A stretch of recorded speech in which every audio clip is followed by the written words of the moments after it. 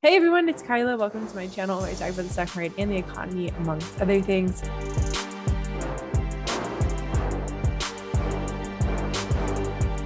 This is part two to my vibe session piece. It's going to be talking about the data behind why I chose the terminology of vibe session and just talking about what's going on, how people are feeling, and why it's so important to talk about how people are feeling. So people think that things are bad and they're right? You can't seriously look at someone who has had their grocery bill double in price and say, well, look at those industrial production metrics. You should be feeling pretty good about yourself. And industrial production metrics are actually slowing down. So there's nothing to feel good about in that sentence. There's just a gap between the reality of economic data and the interpretation of that reality for the everyday person. People are super worried that Google searches for recession have surged, but searches for unemployment benefits are at all-time lows. The job market is stable, which is good, but inflation is eating into savings, wages are flat, etc., which makes it bad for people right now, even if unemployment is low. Inflationary pressures have impact. People are beginning to fall behind on rent, housing market is still a nightmare, and a summer BBQ is 17% more expensive than it was last year. And that's really not sustainable. People cannot keep on managing higher prices for daily necessities with stagnant income, which is a whole mess of wage price spiral worries, etc. A ton of nuance there. But how do you even begin to fix that? And that's the whole problem, right?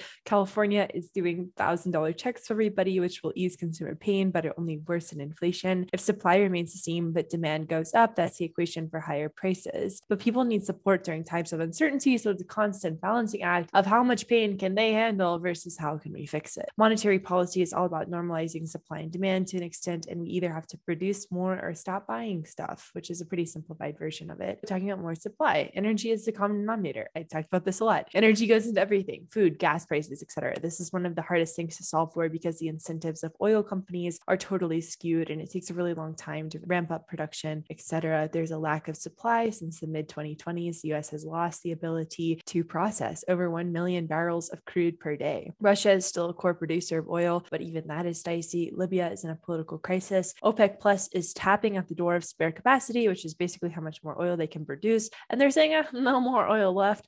But as Javier Blas highlights, things are a balancing act. If OPEC Plus runs completely out of spare capacity, or investors believe it has, then oil could become a runaway market. From today's standpoint, more crude is needed, but it's also clear that high prices are part of the solution to the current problem. Oil demand needs to decelerate. We need to stop demanding so much oil. The ever tricky normalization of supply and demand. And there's a lack of desire to increase supply. Exxon will be posting a huge quarterly profit of $18 billion. They're investing more in oil production, but they're also tripling their share repurchases to $30 billion in an effort to return cash to shareholders. It's reductive to say that the whole reason oil prices are high is because of price gouging, but there is an element of that in there. But that makes the energy equation that much more difficult to solve because we need policy in order to produce more oil. There are several things that fiscal policy could do to expedite oil. Employ America has discussed this extensively, and investors need to have incentives too. People are not interested in investing in oil when they don't think that they're going to make money from it. The investment industry is not altruistic. They do not care about anything but money. If you only care about money, you're going to look at the slowdown across the economy and rising interest rates and go invest in something else. And that hurts oil production ultimately. And oil companies have zero future policy support. The other reason that investors don't want to invest is because policy wants to get rid of oil. As Alan said, I want to make you extinct in 5 years, max 10, but also please spend a ton of money in the next 3 months. Why would you invest more if you know someone is just trying to get rid of you? Broadly speaking, solving supply is difficult. Freight rates have been falling, down almost 40% from the highs, and companies like Bed Bath & Beyond are going to discount all the excess inventory that they have, which will hopefully help ease things up. But energy. And then you can get into less demand. So there are some signs of price pressure easing. So No Opinion wrote an article discussing this in depth. Falling freight rates, commodity prices, rents, GPUs, uptick in inventory are all going to help push prices down. But composition of inflation might make it difficult. As Lisa highlights, the US has had a lot of services inflation versus physical goods inflation, which makes it so the Fed will likely go further in hiking rates into a restricted area than other central banks, just because of the composition of the inflation that we have. It's more services based versus good based. August, and people are spending less.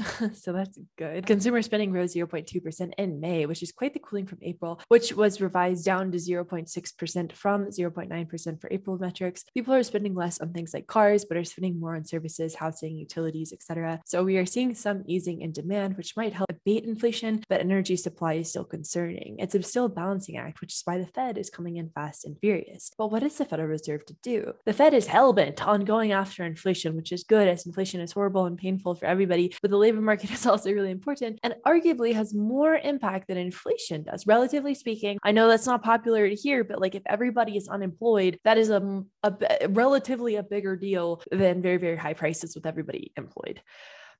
It's one of those hard truths, right? This is the Fed balancing act. How hard are they going to swing on inflation while making sure the labor market is okay? Unemployment is sticky, higher prices are too, but people losing their jobs is really, really bad. And as many have highlighted, the Fed has a toolkit that can only turn the dial back on demand through the forcing function of making life harder by raising rates, which isn't great. The Fed is now laser focused on calming things down, but calm things down is more of a knockout punch versus a cup of calming tea. The Fed is hyper vigilant right now. Stocks, the Fed's going to be watching equities. If those start popping off, they could push against it, as Stan Chart has highlighted.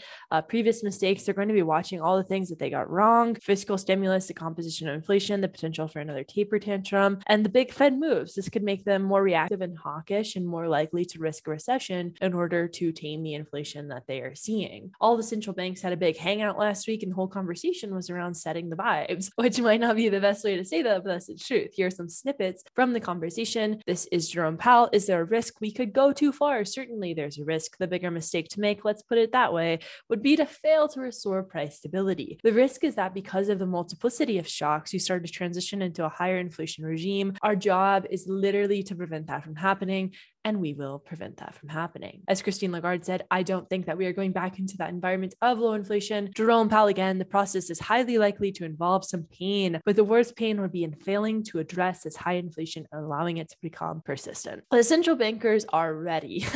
They're intent on restoring price stability, and they recognize that things could get bad. The bond market believes the Fed, good for credibility, as Kathy highlights, but the whole point is that maybe the Fed won't have to go as hard as they think they will, which is net pretty good. The market is pricing in lower inflation worries, but this is a rapidly unfolding situation. Energy is still weird. The housing market is easing, but still has ways to go, and our systems are crumbling. Just because the market is pricing it in doesn't mean the everyday person feels that. It's complicated, which I know isn't the answer that everybody wants to hear, but that is the truth of it. It is complicated. It is confusing, and it's difficult to tell what's going on. And I think this from Guy Labas, who's on Twitter, is pretty good. It's his midterm outlook. He said, making matters more complicated is that the US is bouncing between deflation 2020 and inflation 2022, troubling rapidly. We can only conclude that the economy remains in disequilibrium from the pandemic and policy shocks in recent years. The nature of complex systems is that when they are out of balance, they typically jump between alternative equilibria. For our purposes, that means the most likely follow-up to an uncomfortably high inflation is an oscillation back to disinflation, and so forth until we reach an economy-wide price equilibrium, perhaps as late as 2024. Basically, things are way out of balance and everything has to sort of realign. So the big question is, are we in a recession? No, we're not. We're not in a recession.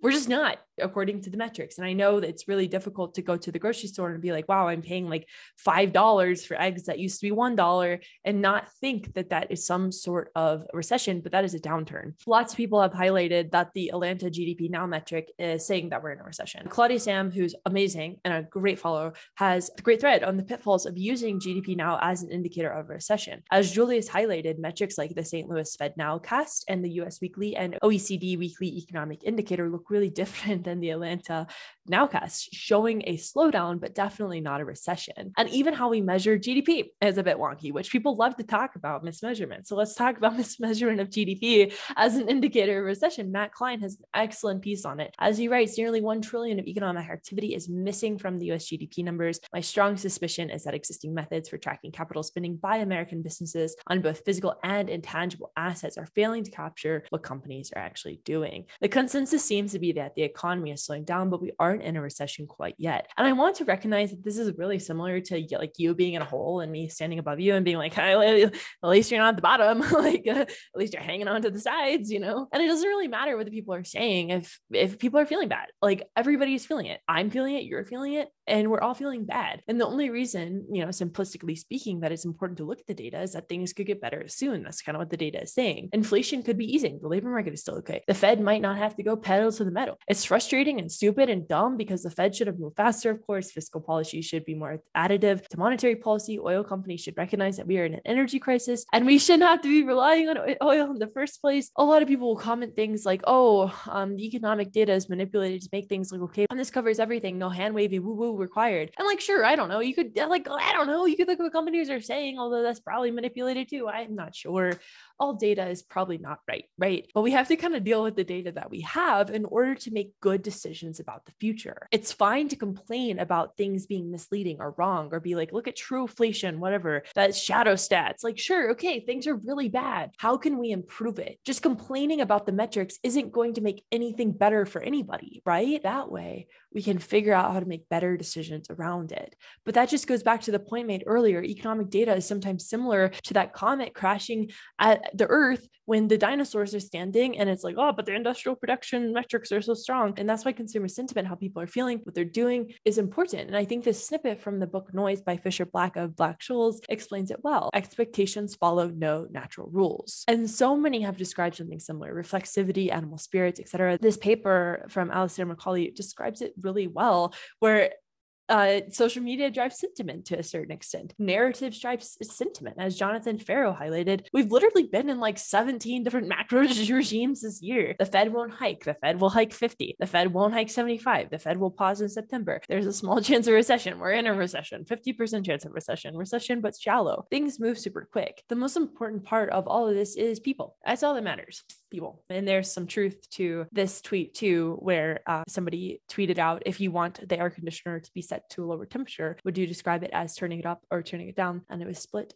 50-50. And the person was like, this leaves me despairing of our ability to inhabit a shared reality, which I think has an element of truth. I have my notes linked below, my reading list linked below. I'll have a couple of partnered YouTube videos out this week, so keep an eye out for that. I'm on TikTok, I'm on Instagram, I'm on Substack. I am launching a Kyla Notes Substack where it's going to be more of like, what is Kyla thinking about, which I don't know how I feel about it yet. We'll see how I feel about it. I feel like I've been talking about it for a while, so I'm just like, go do it. But yeah, I hope you're doing well. Hope you're having a good time out there, and I'll talk to y'all soon. Bye.